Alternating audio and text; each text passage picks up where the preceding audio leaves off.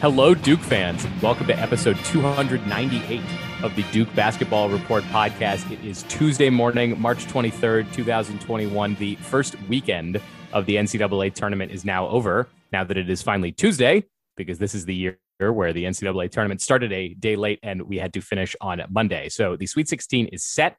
The ACC has two teams going. Of course, neither of them are the Duke Blue Devils, but we are here to talk about the tournament. We are here to get into some coaching and transfer rumors, most of which don't relate to Duke, but are related to some teams that I feel like some Duke fans are going to have some opinions and thoughts on. So we're going to talk about all of that. I am your host for this episode. I'm Sam Klein. I'm coming to you as I usually do from Boston. I'm joined as always by Jason Evans in Atlanta. Good morning, Jason. I know you've got your big cup of Joe this morning, and so you're ready to get fired up about transfer rumors. Oh, yeah. It's an interesting time of year. And, Sam, you said we haven't heard much about Duke, but we're hearing about these other teams. I strongly suspect we will hear about Duke. The transfer market is going to be insane. I don't think there's going to be any team in the country that won't be affected.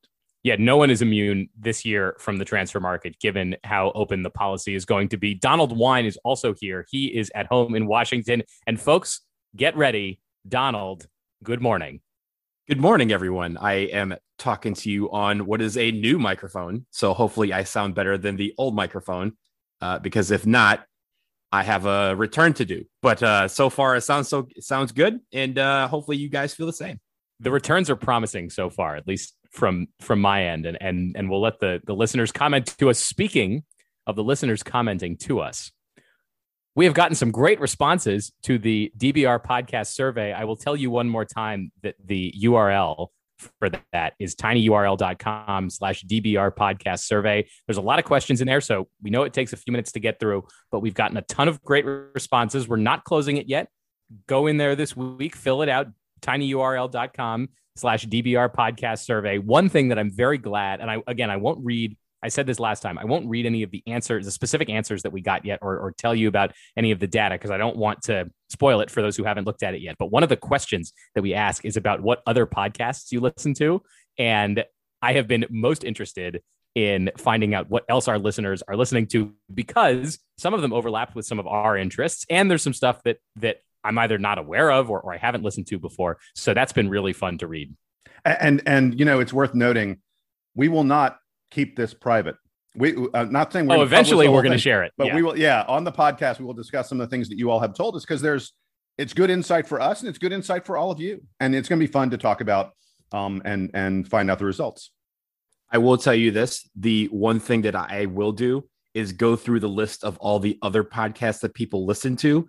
I've planned today to go through and steal some of your podcast ideas and add them to my queue as well. So thank you for those suggestions out there because that was both for you and for us. Oh, that was definitely, I threw that question in there and it was definitely partially self-serving because I'm always I listen to a lot of podcasts and I'm always trying to update my feed. So this is good. Some of the ones in there I think were things I already knew about, but there are some new ones in as well. I'm convinced that this whole thing was a ruse.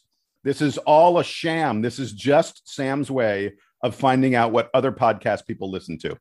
I'm not ashamed to admit that. I think there's a whole other meta conversation about that we will get into, I think, when we dive more deeply into the results of the survey. Guys, let's talk about the NCAA tournament because it was a wild second round that I want to dissect with you guys.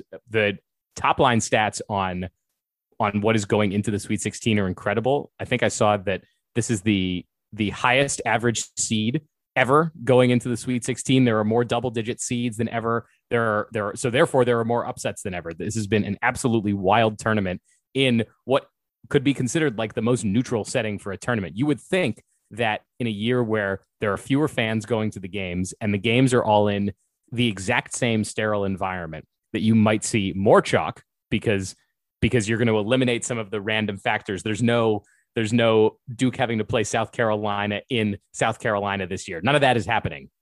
And yet there is more chaos than ever. We've got double-digit seeds, lots of double-digit seeds going to the second weekend. We have the Big Ten only sending one team to the second weekend, and the Pac-12 is sending 4 teams.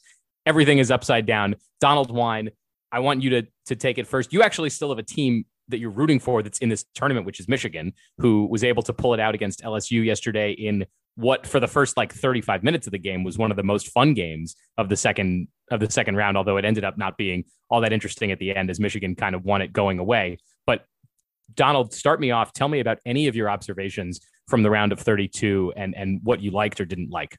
So this is why they play the games. We talked about this last summer with the NBA bubble.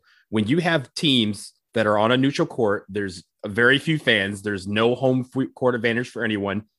You find out which teams just want to play ball. And in this tournament, we are seeing some of the teams that can actually play ball that we may not have seen this year. We're seeing that they can come out and play some basketball. Loyola Chicago, I know we'll talk about them in a little extended in a little bit, but I think that they are a team that most people probably walked into this tournament having seen 0 seconds of them play all year.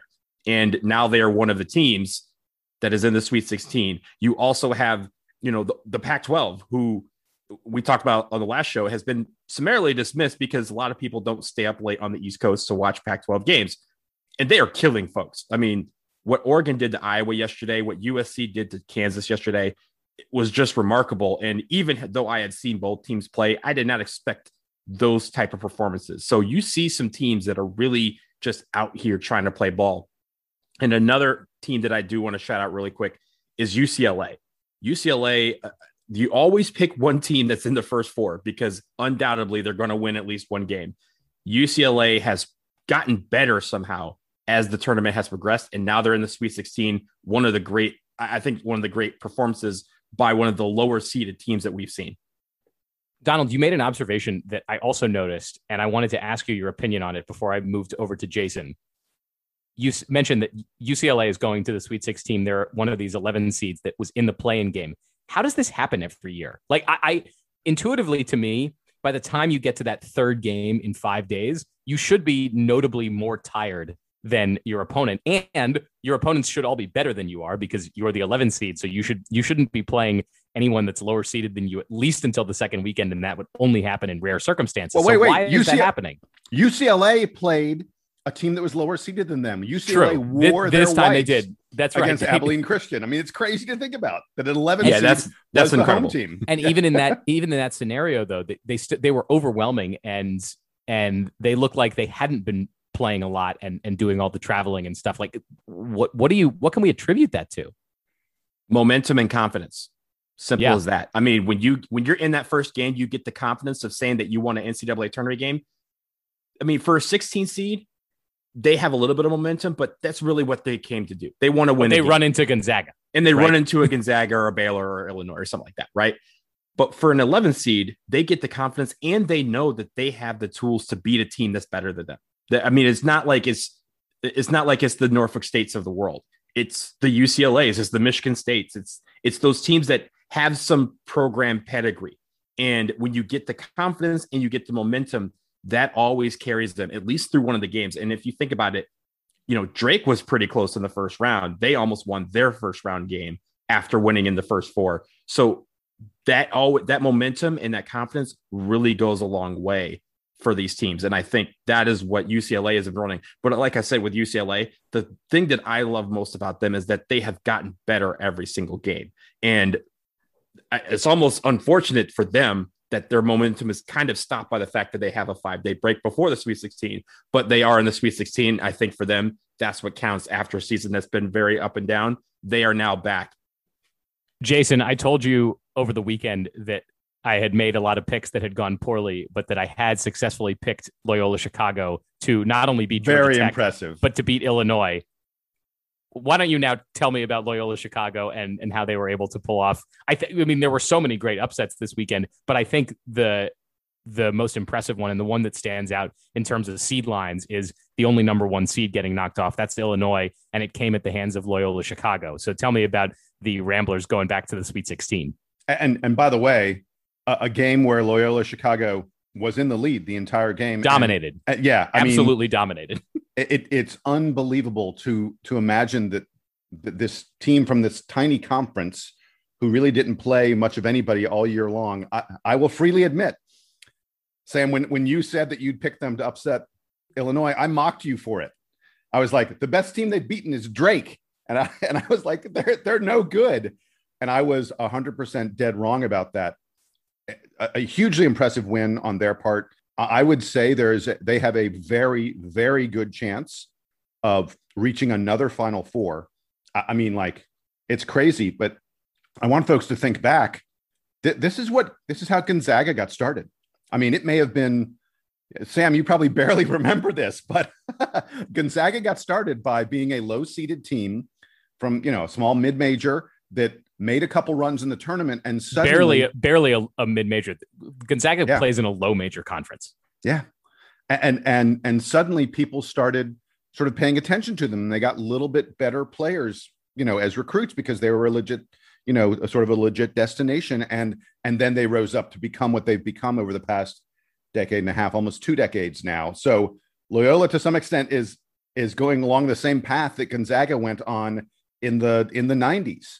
And it's here we are, history repeating itself. It's remarkable to see. But I do want to, one thing about Loyola that I want to talk about is, and it's a really interesting notion. And I will freely admit that the CBS Ion College Basketball podcast discussed this at length.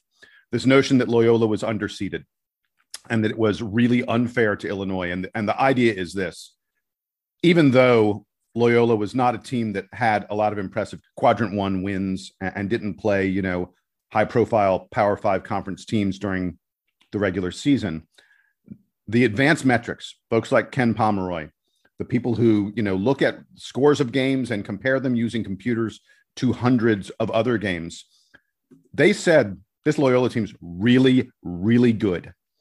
In fact, Ken Pomeroy, we noted this on the podcast. Ken Pomeroy said Loyola is one of the 10 best teams in the country. And yet, look at their seed. They got an 8 seed. How could one of the 10 best teams in the country get an 8 seed? So the question then became, and this is what Gary Parrish discussed extensively on the Ion College Basketball podcast. Well, this was really unfair to Illinois, that Loyola probably should have been, a 4, 5, 6 seed. And so Illinois got screwed. And the idea is that Illinois should not have played a team as good as Loyola in their second round game. Now, before I get into that in more depth, Sam, I know you're someone who disagrees with that take. I happen to agree with that take. I think it's unfair to Illinois that they had to play Loyola. It's not that I disagree with that. I guess I look at it from a bigger picture standpoint, which is, look, Loyola's in the tournament just like everyone else is, and the seedings are what the seedings are. Maybe that means that Illinois has a tougher path to getting to the Sweet 16 or getting to the Elite 8. But ultimately, Illinois' goal in this tournament was to make the Final Four. Like, Illinois was one of the best teams in the country all year.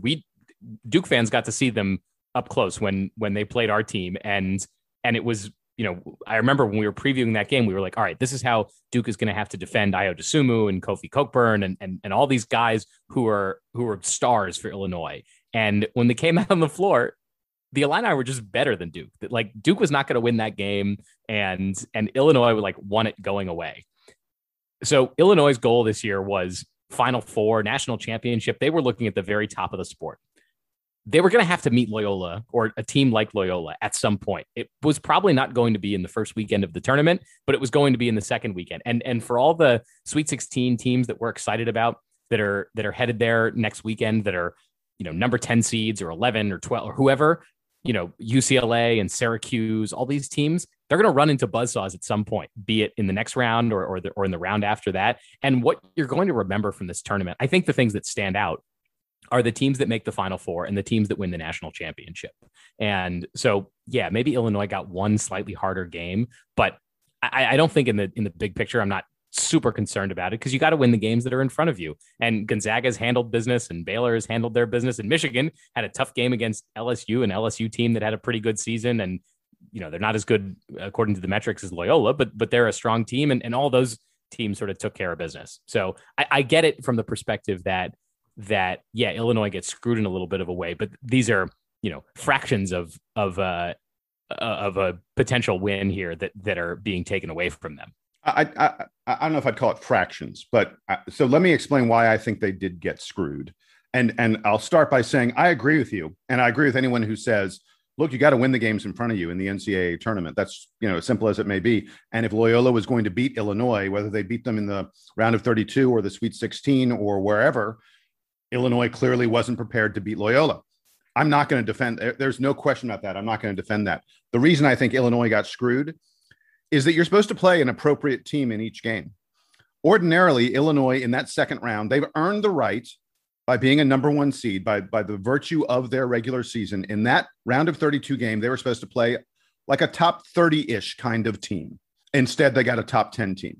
And against a top 10 team, your margin for error is just much, much tighter, much smaller than it is against a top 30 team. Now, if Illinois had won that game, they'd be facing another top 10, top 15 kind of team in the Sweet 16.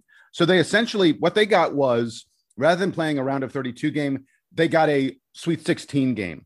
And they would have had to do that twice in a row. And to me, that's what I feel is unfair to Illinois. I'm not saying that, this means Illinois should have won or something silly like that. But each time you're supposed to play sort of an appropriate team for that level, especially if you are a number one seed who has earned the right to face sort of a lesser team, especially in the first couple rounds. And I think in that regard, that's where Illinois got screwed. And look, I want to point out, by the way, Georgia Tech got screwed too. Georgia Tech won the ACC tournament, and their reward for that, and Georgia Tech was as hot as any team in the country going down the stretch, and their reward was playing a top 10 team in the first round of the NCAA tournament. That's not fair to them either. The committee needs to figure out a way to deal with teams like Loyola, where the advanced metrics, where the computers all say, this is a hell of a team. And the scheduling eye test says that they aren't as good as you might think. And I'm not saying that we need to go to seeding by computer, but we need to find a happy medium. So we can't have a team that's number 10 in KenPom getting an 8 seed. We just can't. So I think when it comes to Loyola, we're talking about all the teams that were screwed by Loyola playing them. And I think the team that is screwed is Loyola, because you said, yes, Jason. Yes, no, you're right. It goes both ways. Loyola shouldn't have had to play a team as good as Georgia Tech and shouldn't have had to play a team as good as Illinois in the second round. They right. won, so we're not talking about them as much. You're absolutely right. If you play well enough to be a top 10 KenPom seed, a top 10 KenPom team, you shouldn't be seeded that low. It affects you and your opponents. Right. But at the same time, the metrics are just one part of the piece that they look at. They look at the eye test. They look at the records and stuff. They look at a lot of things. And with 12 quad 4 wins, stacking their resume, Loyola was not going to get a 2 seed or a 3 seed that they were, that the metrics say they should have been in. They were just never going to happen. That was never going to happen. So they could have been a 9. They probably should have been 9. But if they get smoked by Illinois, this is not a discussion. The discussion is that Loyola beat Illinois, and all of a sudden it's Illinois that got screwed, and they focus in on Illinois and they focus in on that sort. But wait. I'm sorry. Did you say you think Loyola should have been a 9? I'm not saying that they shouldn't have. I said they should not have been a 9. Oh, okay. But I'm the sorry. fact that they beat Illinois makes this a discussion. If they get smoked by Illinois, they're not talking about, Loyola shouldn't have been a 9. They would have said, they're appropriately seated and they got beat by the appropriate team. But since they're not going to give them a 2 or 3, someone is going to get screwed in this equation. There's 2 teams. Loyola is going to get screwed because they're not getting the seed that they deserve. And the team that they're facing is not getting an appropriate team. That's just how the NCAA tournament works. This isn't the first time that this has happened. It won't be the last time. But because there are 68 teams, someone is going to get hosed somewhere. That's how this bracket works. It's almost the beauty of the bracket, that someone gets a tougher road to the Final Four than someone else. And that is what Illinois got. And they ran into a juggernaut in Loyola Chicago. They got beat. Okay, we will leave the conversation about Loyola and Illinois there. Donald, I wanted to come back to you because the ACC had 2 teams make the second weekend. Florida State, which is a team that I don't know if most people predicted would make it, but certainly not a team that we are surprised to be making it to the second weekend. They're a number 4 seed. They've been one of the top, 2 or 3 teams in the ACC each of the last 5 or 6 years under Leonard Hamilton, always been a strong contender, but they are making it to the second weekend. The other team that is going from the ACC that is representing Duke's conference is Syracuse, who was a number 11 seed. This is now the 3rd tournament in 5 years in which they have been a double-digit, or 3rd tournament in 5 tournaments, I guess, because we didn't have the tournament last year, but 3rd in 5 tournaments where Syracuse is a double-digit seed and is going to the second weekend to play in the Sweet 16. Donald, what are your thoughts on the ACC and its performance this weekend? Well, translate that with, we've talked about all year, people have said the ACC is down, that they don't have the horses to really make it, and that the Big Ten is everything. Well, when you look at the Sweet 16, the Big Ten has one team out of 9 that made it, and that's Michigan. Welcome to small sample size university. This is it. And the ACC, which was supposed to have such a down year, still has 2 teams make the Sweet 16. Now, it's probably not the 2 teams that we all expected in Florida State and Syracuse. But I will say about Syracuse, I think the reason why they do so well in the tournament is because of their matchup zone. And that's not something that you can replicate. You have to see it in action to kind of be able to defend it. And the great thing is all the teams in the ACC get to see Syracuse every year, and they get to see this matchup zone at least once. So if someone else tries to bring it into the NCAA tournament, those teams are ready for it. But no one else in the country really has to deal with that. So when Syracuse shows up and they play their matchup zone, it's something that on video, and I say this as someone who back in high school, I played the matchup zone. We did this at times during our high school career because it was something that always shocked offenses, always, because they never knew how to defend it. You can't really see it on video, and you can't really see how it works in its intricacies until you get on the court and actually play it. And by then it's too late. So Syracuse, as an 11 seed, people are like, oh, they're not underseeded. They're up and down. They're inconsistent. They've earned an 11 shows up. Right. Yeah. But that matchup zone shows up. And when it does, it's like a shock to the system. And before you know it, Syracuse is out in the lead, and you're trying to figure out how to. The adjustments at halftime are major to compare to Syracuse, who are just like, change this, tweak this, tweak that. Other teams are having whole scale locker room discussions about how to attack a matchup zone that they have never seen before. And when you're trying to do that in the middle of an NCAA tournament game, it's already too late. Yeah. And especially for that second game in the weekend, it's hard to have that quick turnaround. Like for the first game, maybe you get that opportunity, but for that second game, so this was Syracuse playing West Virginia. So we got the old Big East rivalry back for this one game, but West Virginia hasn't gotten to play Syracuse in years. So like you said, they're not able to prepare the same way. I'm even despite that, I'm still surprised because Syracuse throughout the ACC season was so up and down that it's like, man, I can't believe that they're here again, but here they are. So credit to Jim Boeheim. And by the way, Jim Boeheim coaching his son as the best player on the team. Like you would think this is not a recipe for a Sweet 16 appearance, but here they are. There's definitely people who are talking about the Boeheims and just talking about the fact that, remember 3 years ago, Jim Boeheim was about to retire. And then he said, no, my son is coming to school, so I want to coach him. And everyone's like, wait a minute. A dude who is literally like, there are coaches in this tournament that have, like, Coach K has a Coach grandson. K's grandson is on the team. Or is on the team. And is playing against Syracuse, where Boeheim has a son. That is just incredible if you just look at it that way. But it is great that Buddy is really showing out in this tournament. He's played very well.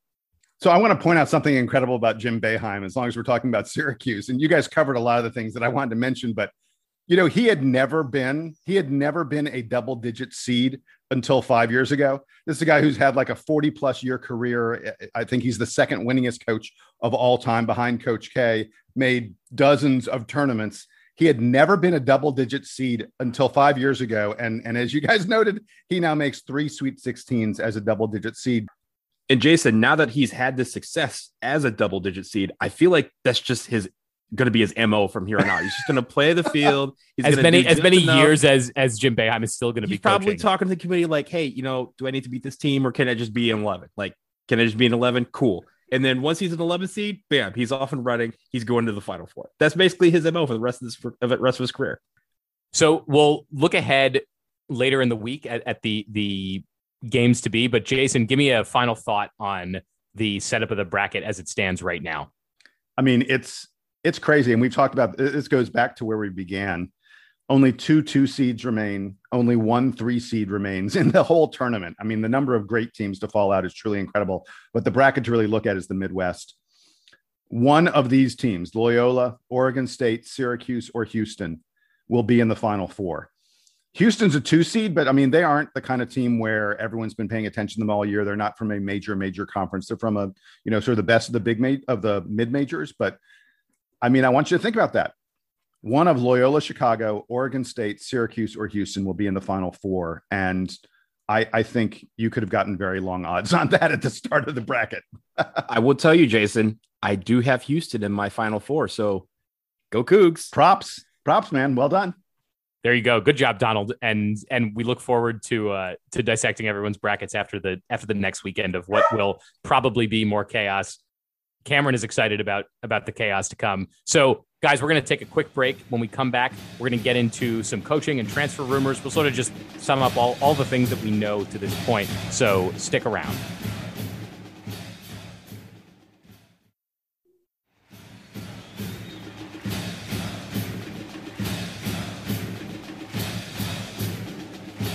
And we're back. As promised, we are going to talk about some of the rumors that are swirling around college basketball. There was an article last night, I believe, from Brendan Marks at The Athletic about all of the changes that have come and are potentially coming to UNC. What we know so far is that Walker Kessler is transferring. He announced that yesterday, the freshman center who Duke had recruited very heavily and who I think a lot of the experts had actually picked to come to Duke. So the fact that Walker Kessler was even in a UNC uniform this year, I think was a surprise to many of the folks that follow recruiting very closely. But he's announced that he is transferring. I think there was a something of a glut of big men at UNC this past season. So I think that added to sort of the surprise that he would have picked UNC, given that Day'Ron Sharpe was coming in with him, as well as Armando Bacot and Garrison Brooks coming back.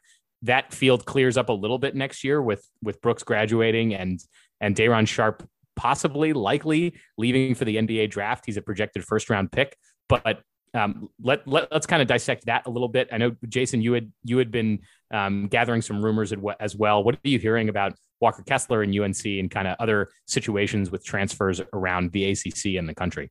So, Sam, I want to start with the UNC situation, and I will freely say that I've heard through the grapevine, through sources and things like that. God, it feels silly to say sources, but over the course of time, I have developed some sources on all this stuff.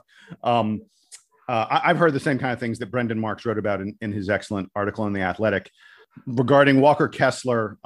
Walker Kessler had COVID early in the year. It affected his playing time. And once he was a little bit better, he still wasn't getting the kind of minutes that he and his family felt he deserved based on his performance. I think I spoke about, in our preview before Duke's Carolina game, I mentioned that when Walker Kessler plays 20 plus minutes, he puts up huge numbers, but he wasn't getting more than 10, 12 minutes in virtually all Carolina's games late in the season. And if you're a kid who, when you get to play, you suddenly find that you're dominating the game. And Walker Kessler dominated Walker Kessler dominated Florida State. You're going to really start to question why am I at a school that's not letting me play when it's clear I can perform at a very, very, very high level when I get a chance. So Walker Kessler's family became disenchanted at UNC. At least this is what I've heard. And as a result, he wants to move on. He's been linked to a few different schools. Duke is not one of them. He's been linked to Gonzaga. There are a lot of people saying he may end up, there's a lot of folks saying that Gonzaga is going to lose a lot of players to the draft and elsewhere after this season, as they should, with their kind of performance this year. But there are a lot of people saying Gonzaga is not going to rebuild. They're going to reload, and that Walker Kessler may be part of that reloading. He's also been linked to Kentucky. There's a player who played at Auburn, a guy named Justin Powell, who played AAU ball with Walker Kessler. And they are good friends sort of from back in high school. And Justin Powell is actually from the state of Kentucky. He played at Auburn because he didn't get a scholarship offer from Kentucky when he was in high school. Once he played at Auburn and he showed that he was really pretty good, Kentucky has been after him. And most people think that Justin Powell is going to go to Kentucky. And there's a lot of speculation that Walker Kessler may join him as well. I want to point out, I think it's worth segueing at this point. We've mentioned this transfer portal stuff is going to be truly insane. Teams are going to be completely remade. And there's talk that North Carolina that Armando Bacot may be looking to transfer. that all the Carolina big men sort of don't like the way that Carolina plays a very traditional style with their big men. They don't play an NBA style of game. And as a result, Carolina's big men are sort of looking to get out of Dodge. But the transfer market is going to allow UNC and all these other schools plenty of opportunity for movement. Last I checked, are you guys ready for the statistic? Here's the number. There were more than 700 kids who had already entered the transfer portal. I want to repeat that. There are about 350 teams in Division I. Already, more than 700 have entered the transfer portal. That's an average of 2 per team. Now, that's a lot. That's a lot. Not everyone. We haven't even heard any on the Duke side yet. I mean, as far as I know, there haven't even really been strong rumors about Duke. And look, without saying their names, I'm sure you could speculate on which Duke guys would probably be most likely to transfer off of this team, but we haven't even really heard about any of that yet. No NBA decisions that are looming for Duke that at least have been announced. I'm sure they're talking about it, but it does seem like that the news out of Duke has been pretty bottled up recently. Yeah, and part of that is the team is still in quarantine. They were required to do 14 days of quarantine, just the nature of the COVID that happened on the team. And 14 days hasn't expired yet. I was texting with someone very close to the team just last night, and they said everyone's fine, everyone's doing great. There haven't been other cases, but the guys are all still very much in quarantine. So they haven't really had a chance to. Obviously with the internet, look, the three of us are talking via Zoom. With the internet, you can communicate. It's not like they're stuck in their room and they can't do anything. But these guys have not been out and about quite in the way that they ordinarily probably would be at this time of year. And I don't know. No one knows what's going to happen with transfers and Duke. I would be shocked. There's so much transfer movement going on. I'd be shocked if it doesn't affect Duke. I'll be a little bit shocked if we don't hear about at least one player, and I don't know who it will be, but we would really be running up against the odds if we didn't have at least one player look to go elsewhere. And I think it's pretty likely Duke will be involved in the transfer market in terms of potentially getting someone to come to the team. It's not something that Coach K has pursued in the past that much. Patrick Tapé, what was He's basically the first one. I mean, he's the first grad transfer. First grad transfer, yes. Yeah, and we haven't had a transfer come in. I guess, sorry, not the first transfer, but the first grad transfer. And we haven't had anybody transfer in since Seth Curry. So it has been Seth Curry, a while. Dante Jones. Dante Jones. And Duke, yeah, I was going to say, Duke's John had Obi, some transfers. Yeah. Rodney Hood. We lost. Right. Oh, right. I forgot about Rodney Hood transferring in. It's silly me. Yeah. So we brought him in the past, but what it is today is completely different from what it was back when Seth and Rodney Hood and Dante Jones came to Duke. It is a brand new market, and I suspect Coach K. There's no way Coach K isn't aware of all this. If we're talking about it on the podcast, Coach K knows what's going on, and I think that you'll see Duke involved with. I don't know if we'll get them, but you'll see us involved with some of these transfers. I think when it comes to the transfer market and a couple other names, I mean, the rumors around UNC yesterday were kind of wild as the games were going on. Caleb Love was another guy listed as on the brink of transfer. I mean, there were rumors going. He could also go to the draft. He could also go to the draft. Caleb Love. Yes, yeah. And there were some rumors that even suggested that Roy Williams might be retiring. So that's how wild it was yesterday. It was, but I think when it comes to the actual transfers, this is, Steve Wiseman from Raleigh News Observer had quoted Coach K as saying that this was going to be the Wild Wild West. And it's starting to shape up that way only because this is the one year that players know that they can use it or lose it. They can use a transfer and stay and transfer into somewhere and play immediately. And they have a free year because everyone's getting a free year because of COVID. So this is the one year that it's going to shape up where all these players are examining their options. And I will note this, just because a player enters the transfer portal doesn't necessarily mean that they're transferring. They could eventually look around and say, hey, none of these schools are right for me. I'll just end up back at the school that I'm with. But the problem is that all these coaches have basically declared this now a new recruiting season. There's the recruiting season of all the high school players, and now there's this recruiting season of all the players in the transfer portal.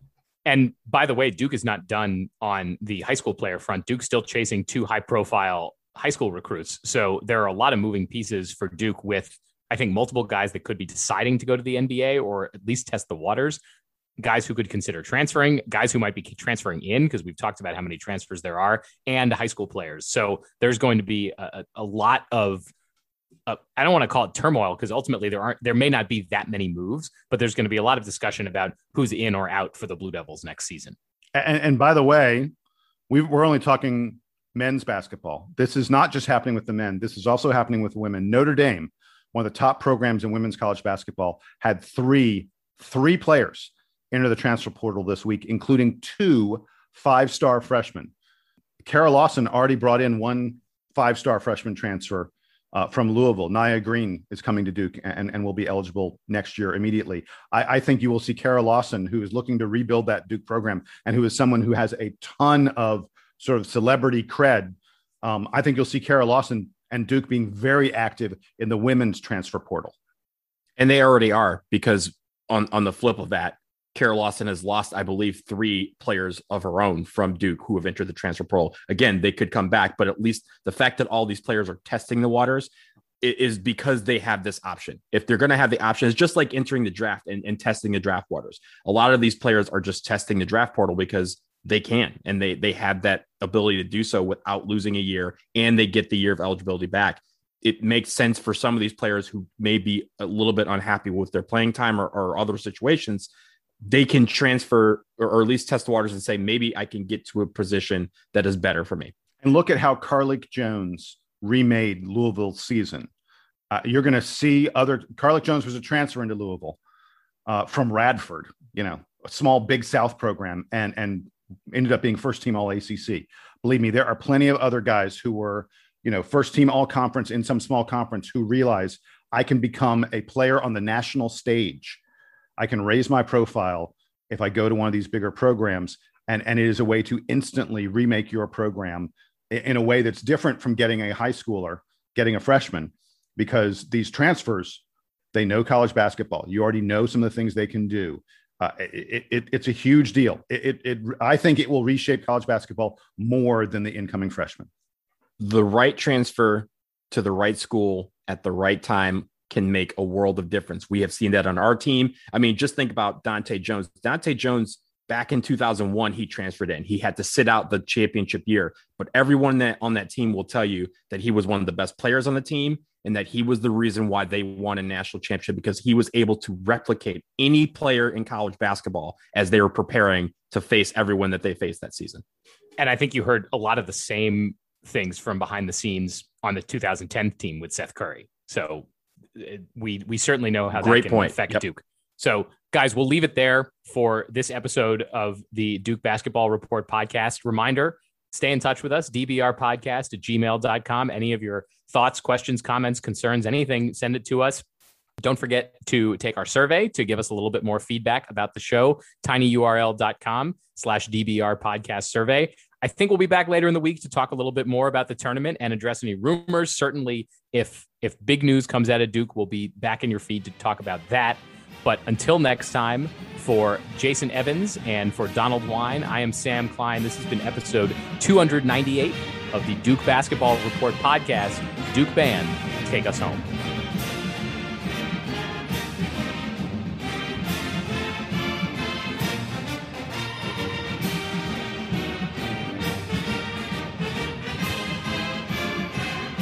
So, guys, I just wanted to say it's amazing. Syracuse, Jim Boeheim had never been a double-digit seed until like 5 years ago in his entire career. This is a guy who's been coaching forever.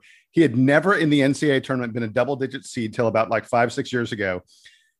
He's now made 3 Sweet 16s as a 10 or an 11 seed, which is... Oh, I already gave this fact. Oh, you already gave this? Okay. Yeah. And the other thing that I just love about this Syracuse story is, of course, Buddy Boeheim. Jim Boeheim's doing this where his son is his best player. And let's point out, I want to remind everyone. We did this bit too. Oh, come on, guys.